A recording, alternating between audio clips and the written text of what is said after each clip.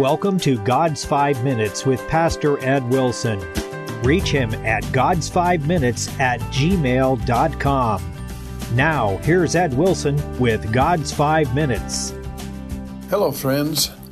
Revelation 15:3 speaks of the victory of the saints. And they sing the song of Moses, a servant of God, and the song of the Lamb, saying, Great and marvelous are thy works, Lord God Almighty. Just and true are thy ways, thou King of saints. Moses' song was sung as he and his people looked back over the Red Sea as it washed across the bodies of their destroyed foe. Think of the scene, the hot pursuit, and the panic of the Egyptians. The rough sea bottom was no place for chariots. How long they stumbled and struggled, we are not told, but while it was yet dark, some awful movement in the fiery pillar awed even their anger into stillness and drove home the conviction that they were fighting against God. There is something very terrible in the Bible wording, the Lord looked through the pillar. It curdles the blood, for his look was troubled. Some creeping terror laid hold on that host of mad pursuers floundering in the dark. As that more than natural light flared on their path, the chariot wheels became clogged, the ground quicksand. At last all culminates in a shout of every man to himself. So we learn how close together lie, rather daring rebellion against God and abject terror of him, and how in a moment a glance of his face, a turn of his hand, bring the wildest blasphemer to cower in fear. We may learn, too, the miserable result of all departure from him in making what ought to be our peace and blessing become our misery and terror, and turning the brightness of his face into a consuming fire. Then comes at last the awful act of destruction. The level sunlight streams from the east on the wild hurry of the fleeing crowd making for the Egyptian shore. What a solemn sight greeting that young morning. The wind had dropped.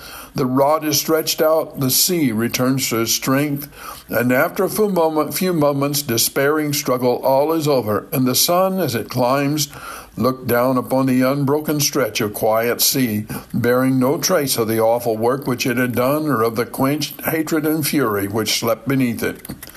We can understand the stern joy which throbs so vehemently in every pulse of Moses' great song, the first blossom of Hebrew poetry, which the ransomed people sang that day.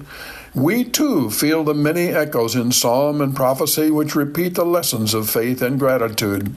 The history of the world is a record of the judgment of the Lord. Let's not forget that the love and gentleness of the gospel are accompanied by the revelation of dark judgment and righteous retribution.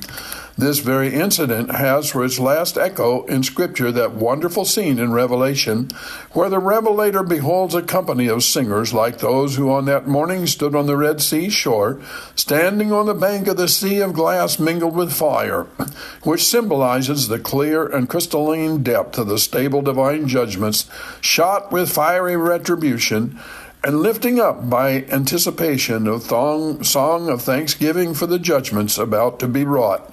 That song is expressly called the Song of Moses and of the Lamb, in token of the essential unity of the two dispensations, and especially the harmony of both in their view of the divine judgments. Its ringing praises are modeled on the ancient lyric. It, too, triumphs in God's judgments, regards them as a means of making known his name, as done not for destruction, but that his character may be known and honored by men to whom it is life and peace to know and love him for what he is. That final victory over the beast is to reproduce in higher fashion that old conquest of the Red Sea. There is hope for the world that its oppressors shall not always tyrannize, and for each soul that, if we take Christ, he will break the chains from our wrists and bring us at last to the eternal shore like the ransomed people. And as the morning dawns, we see its beams touching with golden light the calm ocean beneath which our oppressors lie buried forever. Have you talked to him today? You have been listening to God's 5 Minutes with Pastor Ed Wilson. Reach him by email at godsfive minutes@gmail.com. Tune in next time to hear more encouraging thoughts from God's Word on God's 5 Minutes with Pastor Ed Wilson.